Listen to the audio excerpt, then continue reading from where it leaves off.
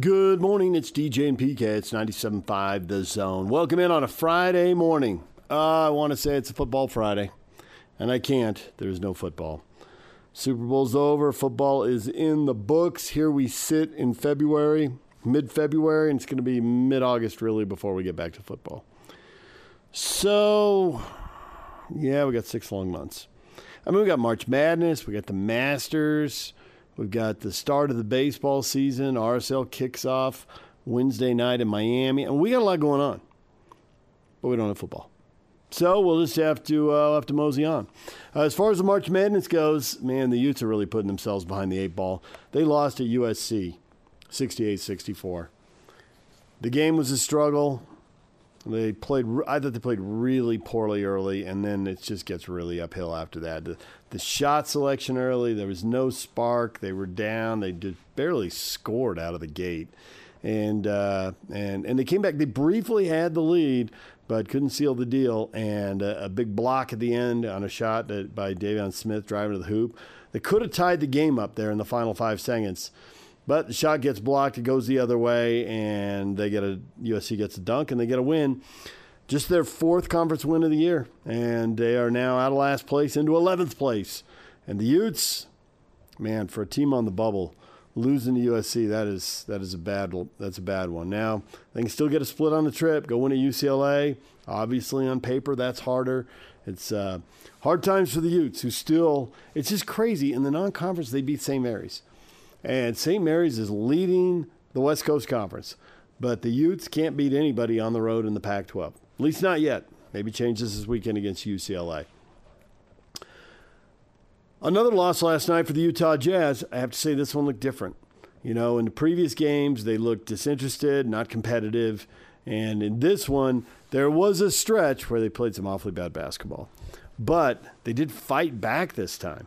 And down 18 points at the start of the 4th quarter, they rallied and got within 1. And a wild sequence, offensive rebound, and it ends with Collins improbably throwing the ball over everybody's head. And when I mean everybody, I mean all his teammates, all his coaches, over the head of owner Ryan Smith and up into the 7th row. He had a rebound, and there was a lot of contact. He was trying to get it out, and they could have called timeout, and Will Hardy later second-guessed himself in the postgame, which saves the rest of us from having to do it, and we were all going to. And ironically, after they had to foul and the Warriors hit 2 free throws, the Jazz had to make a 3, and they actually got a really good look. Colin Sexton, I mean, he pump-faked and had the defender fly by. He got a great look, but he missed the tying shot at the buzzer. And also Markkanen missed a shot that could have given the Jazz the lead. So it's not all on Collins in the pass, but that pass, that was something. If you see it, I can't remember seeing a pass thrown that far up into the crowd and that far out of bounds. That was something else. But a whole bunch of bad basketball early in the game to play. They lose 140-137. The Jazz gave up 120 points in the first 3 quarters. So there are plenty of mistakes to be found in the first 3 quarters. Now they go out on an all-star break, and when they come back, we need to see that level of effort. We need to see that level of intensity. We need to see that level of focus and all those things because it led to entertaining basketball and quality basketball. They put some good hoops in the 4th quarter.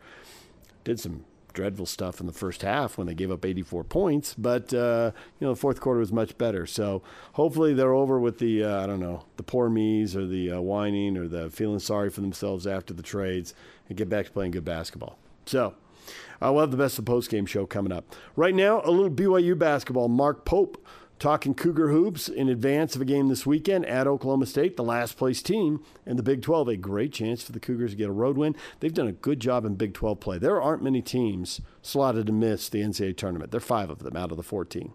And BYU's done a good job. They're 4-1 against those teams. And given how difficult it is to play the top and the middle of the Big 12, you got to do a good job against the bottom. And so far the Cougars have, not perfect, but good. And we'll see if they can continue it Saturday. Here's Mark Pope. Jerome Tang said something interesting after the game last week. He said, it doesn't matter how big of a lead they have, they're going to let you back in the game. Yeah. Is there a built-in sort of ebb and flow with the kind of offense that you're running and the kind of style you're trying to play where you have to kind of expect that and then figure out ways to get through it? I think we're going to stay aggressive. So, I guess a simple kind of cliche deal would be like, we're not going to spend a lot of time playing prevent defense, to go Super Bowl. Like, we want to go play. And so we want to get a lot of possessions, and so a lot of possessions there can be more variability. We want to use all the space on the floor, and so using all the space on the floor there can be more variability. So in that sense, yes. But that's a way that we're really committed to playing. It's been super successful for us, so we're going to kind of keep going that way. I actually don't know how to dig way deeper into it than that, about how our style of play fits into that. But we're actually, if that is a contributor, I'm actually trying to push deeper into that. Like, I'd like to be more committed to staying assertive on the floor all the time. We trust that actually a lot. It was crazy, though. I mean, they were 6 for 22 from 3, and 4 of those came in the last minute. Yeah. So it was just kind of a crazy ending anyway. So maybe each of these are a little different. I think so. It's interesting. When you, one of the things that we remind ourselves all the time, because we are a deep dive analytics team, like our NBA counterpoints really start kind of like trusting the numbers about the All-Star break, about 40-plus games in. And those are longer games with more possessions. And, our season is over at that point. And so we're kind of taking it for what we can. We recognize the anomalies that happen in the game all the time, and differentiating between anomalies and trends gets more complicated when you have a really small sample size. It just gets less trustworthy. And so, we're digging into all the sides of everything we're seeing and trying to pick and choose the data that we think probably has some staying power versus the data that's a little anomalous, is complicated. Certainly with UCF, I do think there's a space to think that, that doesn't happen every day. I think that might stay in an anomaly category, but there are takeaways for us. There's certainly things that we can learn about the last minute. We spent a lot of time talking about, how we would approach slowing down the charge, kind of late game where it's just like you have to play with reckless abandon because you're down and you're just desperation trying. I'd never want to model a whole defensive package in that scenario because it just doesn't happen all the time. But certainly we've spent some time considering that and also considering, how we approach the offensive side of the ball in those situations, although I thought we were really good in that sense. But, yeah, I mean, that's all, you kind of go down the rabbit hole with all those things to try and figure them out. And it's what makes it fun. With the way your offense has had to evolve, reinvent itself with all these different ways to win, like you said the other night with free throws, is that sustainable? Can you keep doing that till the end of the season and keep playing? I think it's probably necessary. I would actually probably look at it through different glasses, right? I would probably say that in this league, it's probably necessary that you're pretty adaptable to kind of grabbing onto the circumstances of the game. One of the things that's interesting about the way we play is that we're different than everybody in this league, the way we approach the game. And so what we're seeing offensively and defensively is that our scouts end up being super, like we spend more time guessing because you look at how a team's guarded the last 5 games, they're going to approach us differently defensively. And you look at a team's attacked offensively, sometimes they're actually attacking us different offensively than what we see on film all the time because we're kind of like out there a little bit hyperbolic by design. And so I think for us, that just increases the requirement for adaptability. We used to walk into a game for just on a simple level. Like we have a good sense of how they guard ball screens, for example. And then the film has lied to us a bunch this year. And so one of the nice things is having a little bit more veteran team. Is our guys are pretty adaptable through the course of the game, and so long answer to your question, I think we're going to have to be really malleable as we go through this, especially as we start seeing these teams for a second time, where they've kind of got one look at us and now they're getting a second shot at how we do it different. And it's really fun in this league to kind of look at coaches' answers and see where they want to take their team, because it's these are great coaches in this league. It's been super fun. Do you envision that being an identity of your program beyond this year, like big picture, like being the team that's just kind of a completely different style than everyone else? I like it. I actually dig it. I think it, I mean, I don't know if it's good, but I think it makes it so fascinating. Like this we're winding our way through this conference season. Every game is so fascinating to me. It's so fascinating to see how teams come out at the beginning of the game and how they adjust throughout the game. And I don't know. I like living on the edges, because it just pushes everybody to be a little bit more creative and a little bit more decisive in what they're trying to do. It's fun. I wanted to ask you about this week's opponent. Oklahoma State's got a big Garrison freshman. Yeah. Where does he stack up? I mean, the thing you're talking about big, man. Where does he stack up in the hierarchy of these Big 12 bigs? I think he's really special. He's really special. His ability to protect the rim, his ability to run the floor, his ability to kind of change coverages defensively and guard multiple positions. His touch around the rim is actually pretty special, out to 15, 17 feet. He's got a good sense. Sometimes if you take bigs out of the post where they can feel a body, and you start to put them in the high post or in the middle of a zone or in a short roll where they don't have that contact, especially young bigs, sometimes they get really uncomfortable. He doesn't. He's just like, yep, I'm good. He's got a calmness about him. I think he's really, really impressive. And I think they got a rising star on their hands. I think he's going to be really special. Second game now, lineup switch, I believe. How are you liking the combination of Jackson and Foose off the bench? I like it. We probably end up changing 10 more times before the end of the season, but let's hope we play that many games. I like it. Our guys, it's been nice that I have to believe we started more different lineups than any team in the Big 12. Is that possible? Tice. You're up there. Yeah, I'm testing him every press conference, and and what's been nice for us is it's been relatively seamless. It's involved a lot of stress and duress on our side, but the guys' performance has been really good, and so I think there's a good fit. I think our guys like it. I think they're happy with it. And so, like I said, I'd expect probably changes as we move forward, just because the game requires it. But I think it's been solid for us. Aaliyah touched on that as well in the interview before. He had said that's what makes this team so difficult to scout. Yep. He could start, Foose could scout. Yep. Why is this team so difficult to scout? Because Reggie Saunders could be in the starting lineup. Yep. Yeah, and so that in that sense, our misfortune has been our blessing too, right? And hopefully it'll pay dividends as we go through the season. You'd like to argue that since we've had so many changes that the guys are accustomed to it, and so as they come in the future, we'll be ready to go. But we have to prove that. We have to prove that it has any value, and hopefully we'll be able to do that. Just want to see. I know it's a personal deal for him, but how's Marcus Adams doing? If there's an update you can give, maybe how he's going through his situation right now. Yeah, as you can imagine. I mean, there's no words, right? It's just brutal. But he's with his mom and his brother, and they have a close circle of support people around him, and it's hard to say more than that, just in the sense of like, how do you describe a tragedy like that? So it just is. It is what it is.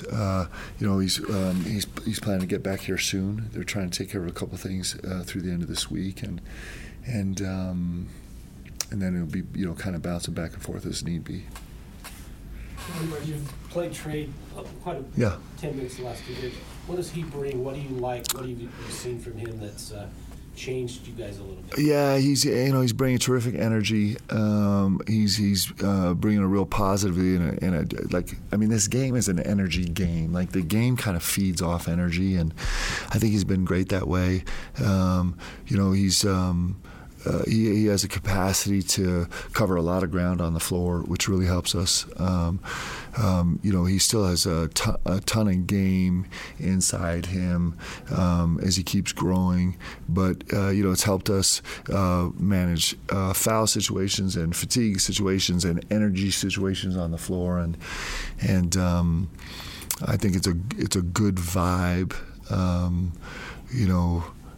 He's one of the important pieces of this team. There's BYU basketball coach Mark Pope. A reminder, DJ and PK proudly presented by Murdoch Hyundai, Utah's #1 Hyundai dealer for 18 years in a row. When we come back, the Best of the Jazz postgame show. Stay with us. Good morning, DJ and PK. It's 97.5 The Zone. The Utah Jazz lose at home to the Golden State Warriors. A dreadful week. A loss to the Warriors, a loss to the Lakers, a loss to the Warriors. Jazz 2.5 games out of a play-in spot.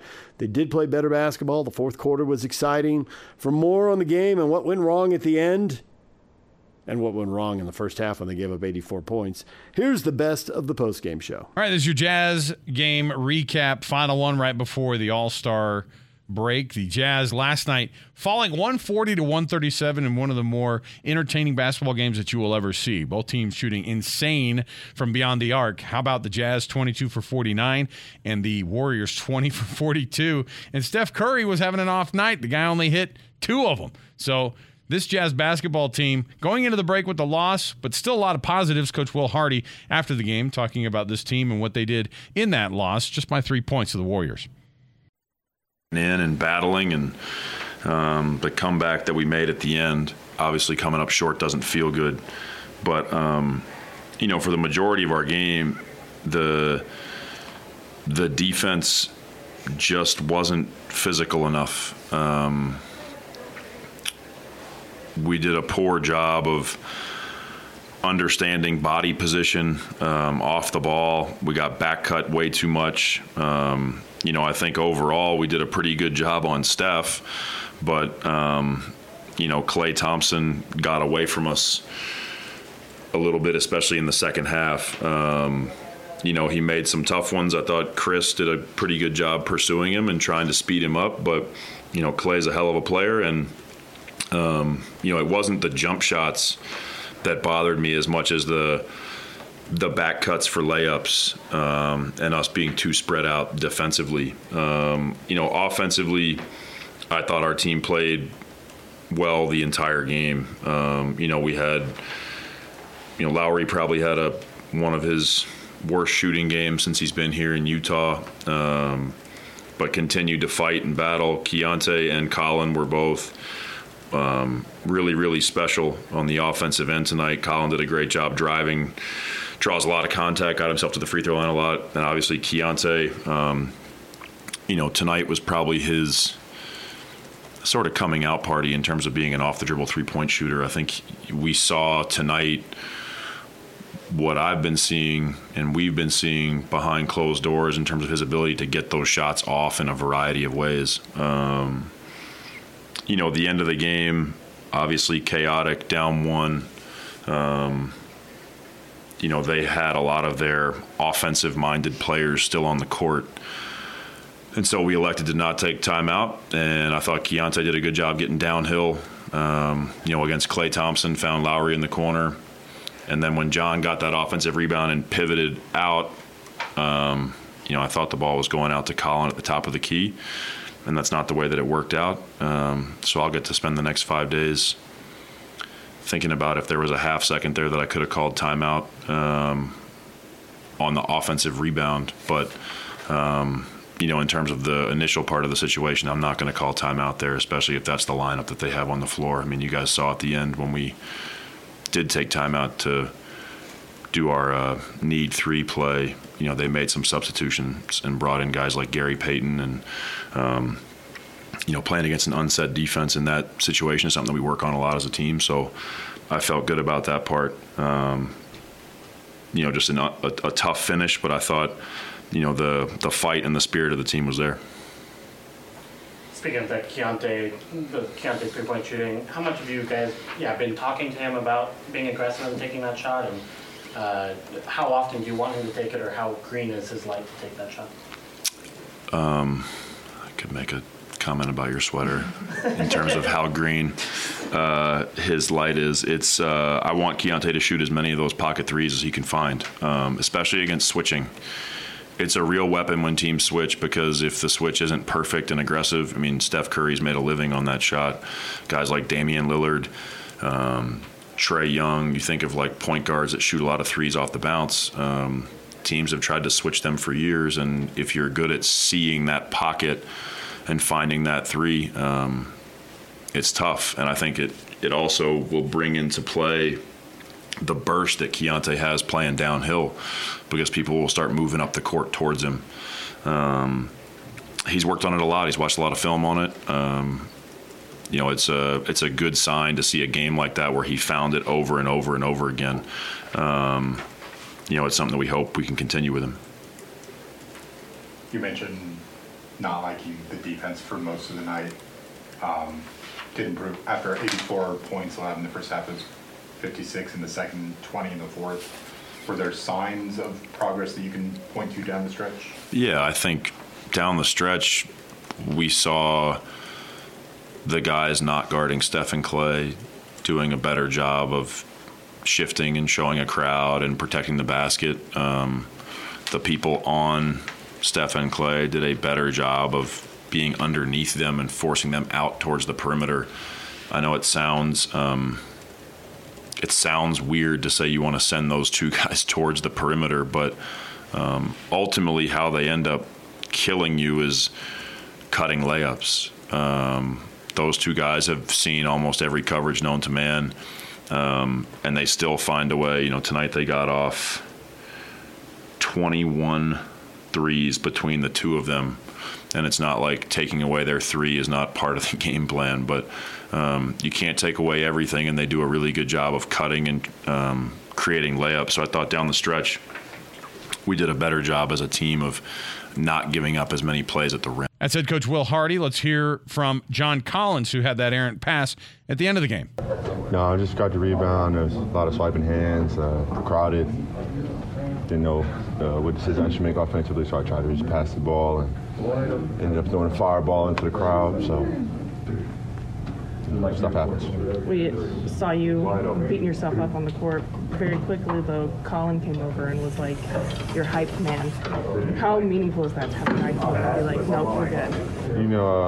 Not to say that I wanted it, but I almost sort of expected it. That's just who the kind of nature Colin is and the teammate he is, trying to just pick me up and obviously understand that we have some seconds left to compete in this game. So it's my brother, so I appreciate him always. What can you say about Keontae? Man, hell of a game from the Rook tonight. Really showed out. Was really confident in his shot, and we all know he's capable of that, so we want to see more of that. But it's just always nice to see Keontae play well. He works hard. He deserves it. Days through that fourth quarter, it seemed for a lot of the game like you guys were, having defensive issues, trailing by quite a bit, and then in 12 minutes it seemed to really kind of turn around pretty fast. Yeah, it's winning time. Fourth quarter's winning time. In a bad way sometimes the fourth quarter sort of wakes us up from the lull of the first three quarters and try to make a push to win the game. Thanks, John. Thank you, John. No problem. That's head coach Will Hardy. Let's hear from John Collins, who had that errant pass at the end of the game. Shot was falling. Being aggressive, that was the main thing. Will harps on me a lot about, taking the right shots, taking open shots. I work on every shot that I took today, so it's just about trying to find a rhythm. So that's what happened tonight. Will said that this was like your coming out party as an off-the-dribble three-point shooter. Would you agree with that? I would say so, just because of, the amount of shots that I hit. I would definitely agree with him. Just how aggressive I was, how intentional I was, every possession down the floor, trying to impact the game, impact winning. So I would definitely agree with him, coming out party for me. As good as you were offensively, it seems like the most fired up we saw you was that defensive sequence against Steph. Take us through just what's going through your head there. Yeah, we needed to stop. I know I was just trying to find any way to, not let Steph get loose. Just like last game, he kind of did his thing in us on the fourth and kind of put us away. So that was the main thing that was going through my head. Just don't let that happen again. physical play. You know, I'm a rookie. He's been in the league for a long time, so of course, you know, whistle may not go my way, but just trying to fight, trying to be physical. You know, put it out there that I'm not, you know, going back down. So ultimately, just trying to get a stop. You're getting a quick turnaround, but how much are you looking forward to things tomorrow? I'm excited. I'm really excited. I got a lot of close friends that's going to be out there. Just going to be around a lot of great talent, elite level talent for sure, and just trying to, you know, soak it all in. Forget to be around, you know, the all-stars, try to pick their brain, try to learn this weekend, you know, show my face, you know, grow my brand. That's the main thing about this weekend. After being down double digits in the second half, you guys look like you're going to pull that thing out. Yeah, man, we just gotta, you know, we string some stops together. Shots started to find, Lowry started to find a rhythm. Colin, downhill, found a rhythm.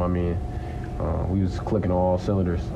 You know, of course, you know, it didn't go our way, but the way we played in that second half is, you know, how we should start the game from start to finish. We need to play like that for, you know, all 48. You know, if we play like that, you know, we're a very tough team to beat, especially at home. So we just got to keep building. There is the best of the postgame show. When we come back, Brendan Quinn from The Athletic joins us. He's written a story on basketball at BYU, where it's been, where it's going, where it might be going, some of the inherent contradictions, some of the challenges. Really interesting piece. Brendan Quinn next. DJ PK and Brendan Quinn joins us.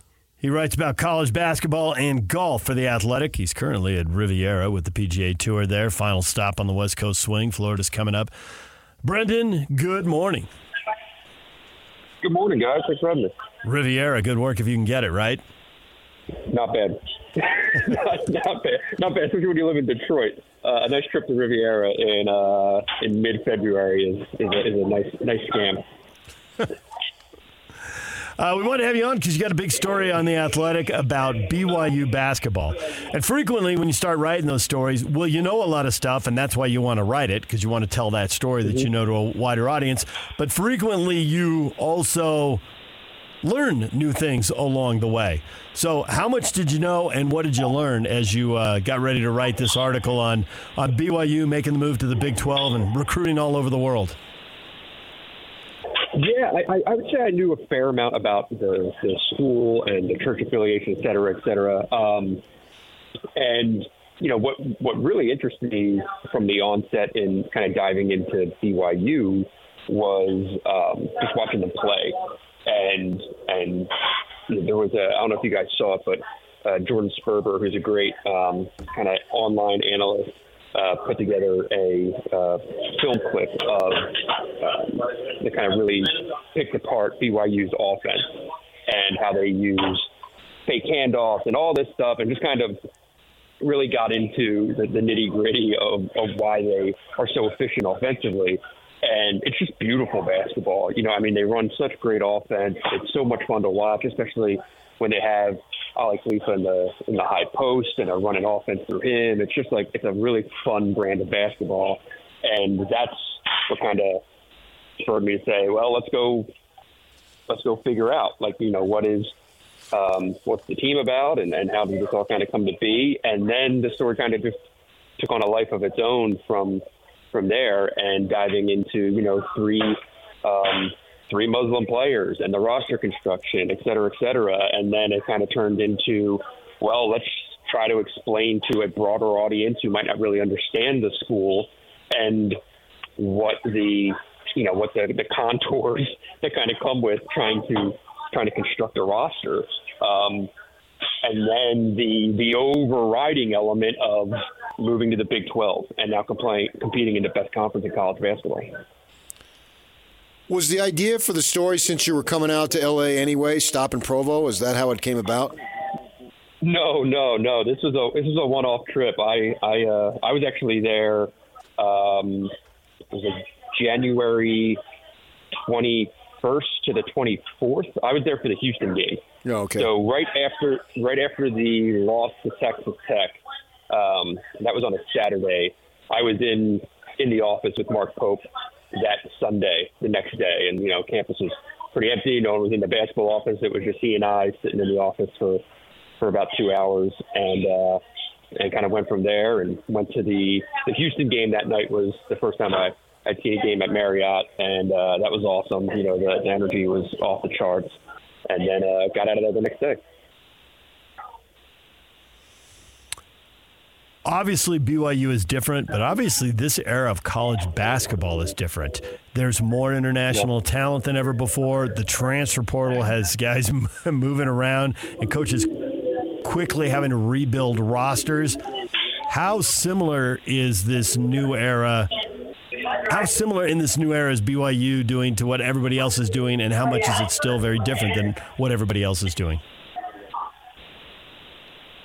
Well, I mean, I feel like it's still relatively early in the era, and that's kind of one of my big questions is, you know, it's one thing to try to build a roster in the WCC. You know, this is the first year in the Big 12, and you know, college basketball as a whole is older.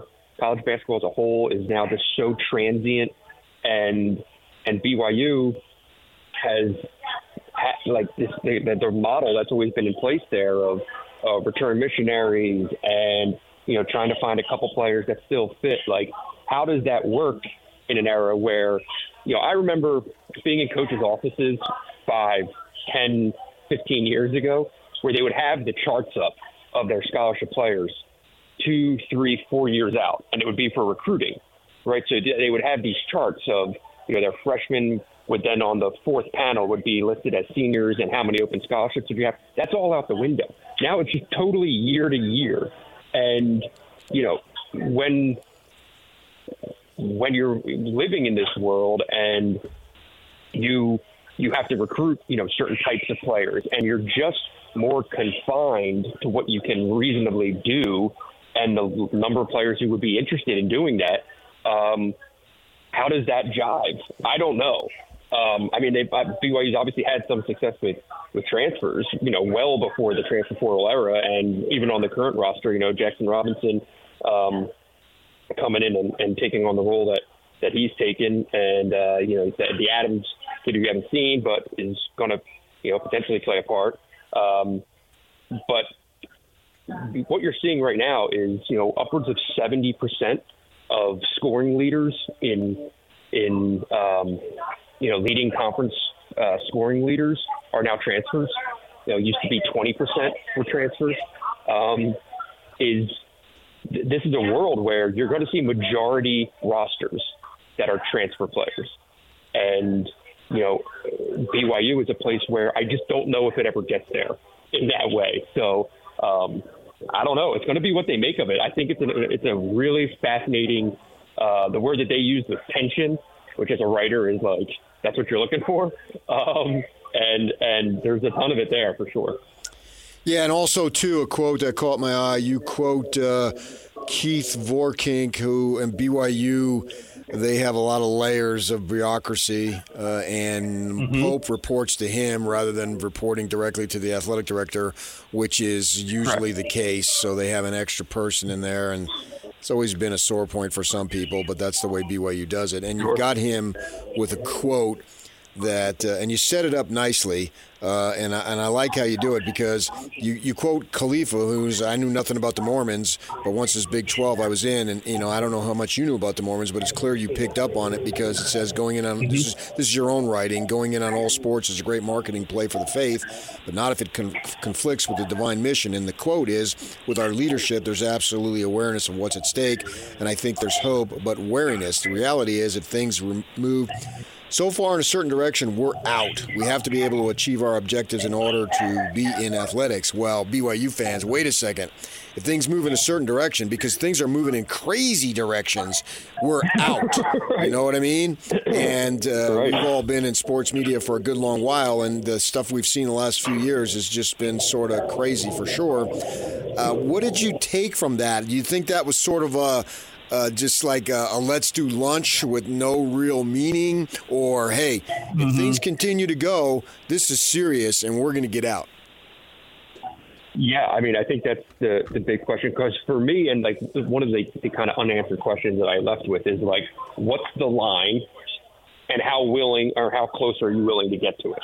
You know, I almost no one would come out and say anything like to the extent of like, look, there would never be a scenario of a roster being majority non-LDS, right? Like, is that a line? Like, does a world exist where there would be a basketball roster, for instance, that was majority non-LDS players? And like, no one would answer that question. And, you know, I think theoretically that could be something that you're like, you might have to get there if you're going to live in this Big 12 world and this transfer portal era. And what are you doing about NIL? All these things. So like, what are the lines of demarcation that church leadership has of like, we won't go past this? And, you know, do those lines exist? I imagine they do. I don't know what they are. I think folks out there would probably be far more intelligent about that than I am. But to me, that was just my general sense that there are just like some things that will not happen. And if those things will not happen, can you still compete? Because you're going out and you're playing NCAA tournament teams every single night. And this is what you wanted, right? When you joined the Big 12 and you don't want to be left behind in college sports. Like, it was a major coup to get that spot in that conference that a lot of other places would have killed for. Go talk to Memphis, places that were desperate to get in that conference. BYU got it because it has a massive audience. It's a big brand. People know it, and it competes. So, but now that comes with evolution and change in theory and taking the next step that other places are willing to do. And, you know, there's, for instance, like I mentioned, I live in Detroit. You know, University of Michigan has really, really strict enrollment issues for transfers, especially people who've been in college 3-4 years and what credits transfer. And they're not willing to break from that, and it's killing them in the transfer portal. They're just not being able to get certain kids. They missed on Caleb Love because of it. They missed on Terrence Shannon because of it. And, like, you know, the school is now in this push-pull. I feel like BYU is that multiplied by many, many times. I don't know that you have, given what you just said, I don't know if you have any insight into this question, but we've heard so much from schools about the student athlete, and it looks like big-time football, and it remains to be seen, it certainly remains to be seen with basketball, but big-time football is going to a place where the top two leagues are going to have employees, and maybe employees who don't go to class. I would lean towards it's going that way, but we'll see, and we'll see how quickly. Does that sound like a line that BYU would be willing to cross or not? Do you have any feeling on that? My guess would be no. I mean, just based on my time there and speaking to people about academics and their schoolwork and things like that, and like it is taken pretty seriously, far more seriously than at a lot of places that I visited, where it's, you know, it's incidental. It's stuff kind of in the background of class and whatever, and we're going to make sure that, you know, everyone's eligible. Let's just say that, you know, the days of being ineligible are over. And I mean, BYU, based on my time there, it seems like it's still very much you are in class, you are taking tests, you are not missing this. You know, it's taken pretty seriously. So I think. I don't know if these football programs are always still going to be tied to the colleges that they are affiliated with, right? And it is one of the bizarre, you know, constructs of collegiate athletics.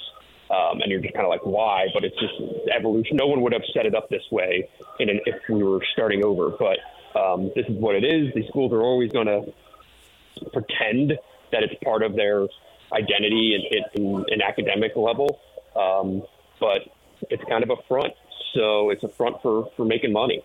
How does BYU live there? I don't know. Probably uncomfortably, I would guess. Yeah, I find your comments to be very perceptive for a so-called outsider, because you got in there and you really covered the stuff A to Z. You did a great job on the story. I've got it in front of me, obviously, and you bring up how a couple years back, whenever it was, that they started, I think, the 4 or 5 non-LDS guys, 4 African Americans, I think it was, and that has always been an issue there, obviously. And a lot of folks celebrated the diversity of it, but I had one the person is still employed by BYU, say, well, what happened to the days where we had LDS guys and that's what we were doing, and we had returned missionaries because that's who we are. Where are we going with this? And so, it was great to see in some respects, but then are we going to the expense of not recruiting the bread and butter and the reason why the institution exists in the first place? So it's an interesting dynamic, because in order to compete at the high level, which the Big 12 obviously is, you're going to need these basic, just non-LDS guys, because the fact is, I don't think there's enough LDS guys who would come to BYU and be a big-time competitive program in this conference.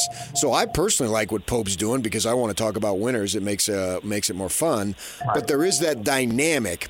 And how were you able to sense that just in a short time that you were on campus talking to these people? Because I think it's your perception of the whole thing and your instinct is really phenomenal on it. You could just kind of feel this tug of war where, okay, it's a university built by the faith for the faith, and that means offering opportunities to church members, right? So like you said, that part of this program existing is as a place for returned missionary athletes who want to go to college and play at a high level and play collegiate sports.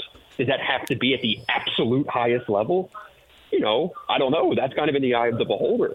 But that is the intent, is to be a place for those members of the faith.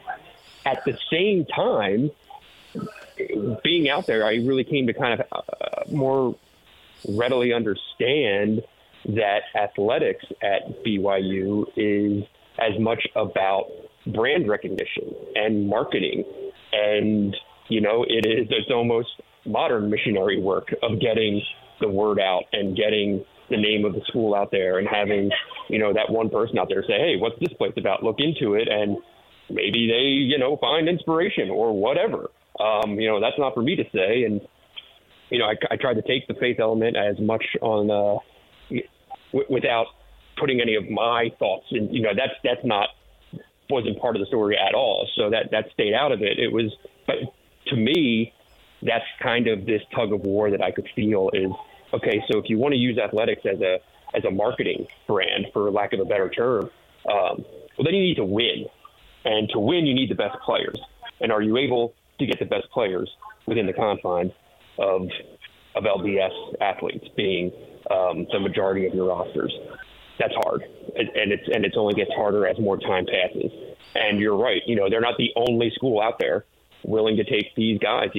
Oregon was all over the Chandler kid, and Utah was on the Chandler kid, and right. If anyone's good, they're going to be recruited. Yeah, for sure. It's not just some pipeline for BYU. No. So those two things, I don't know how they can operate concurrently.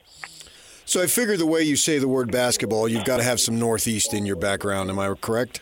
I'm from Philadelphia. I went to St. Joe's, which actually played the first game in the Marriott Center.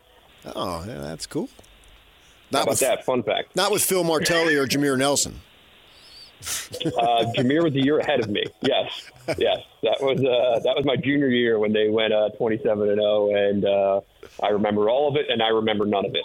So how much time did you spend in Ocean City, New Jersey in the summer? Fair amount. I was more of a Sea Isle guy, but I got it in Ocean City for sure. There you go. I spent a lot of time there growing up. I grew up in New Jersey myself. Outstanding. So as a Detroit guy, go ahead. As a Detroit guy, are you going to follow the tour to Florida, or is LA the end of the gravy train? Well, I got to go back to hoops now. So going back to Detroit after this, and then a couple weeks of writing work, and then I head to Arizona to check in with a Final Four contender for a couple days, go see what's happening with Tommy Lloyd and the boys, and then it will be off and running for conference tournaments, 3 weeks for the NCAA tournament, and then to Augusta for the Masters. Well, I graduated from ASU, so light up the Cats for me, okay? I'll see what I can do. What's going to happen with Bobby Hurley? Is he the coach at Arizona State next year, or does he take the happy parachute to DePaul or something like that? I think he's probably going to do enough down the stretch to where they want him back, but they got to get the athletic director. I mean, he's been there 10 years, which is far longer than most of them. And I know some people there, and they said he's got a halfway decent recruiting class coming in. So my thought is stay. He got an extension last year. I think there's probably at least enough money in that to stick around. The school probably doesn't want to do the buyout, and I'm convinced he has no interest in coaching in the same league as his brother.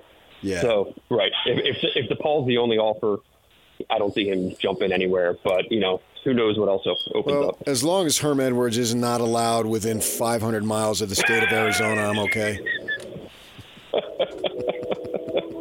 Okay. Fair enough. All right, well, we'll read your stuff, and we'll see if we can get any more on how Arizona lost $250 million and how that's going to impact the basketball program and athletic department, if at all, because that's a one-of-a-kind story you can only get by going to Tucson. Well, I'll know if people will be quite as readily available to talk about that one. Yeah. But I do hope to cross paths with BYU, because I will say there's still so much in the notebook there of some individual player stories that it is a fascinating collection of guys that Mark Pope has rolling there, and they're good. I think they should have very real second weekend aspirations in this NCAA tournament.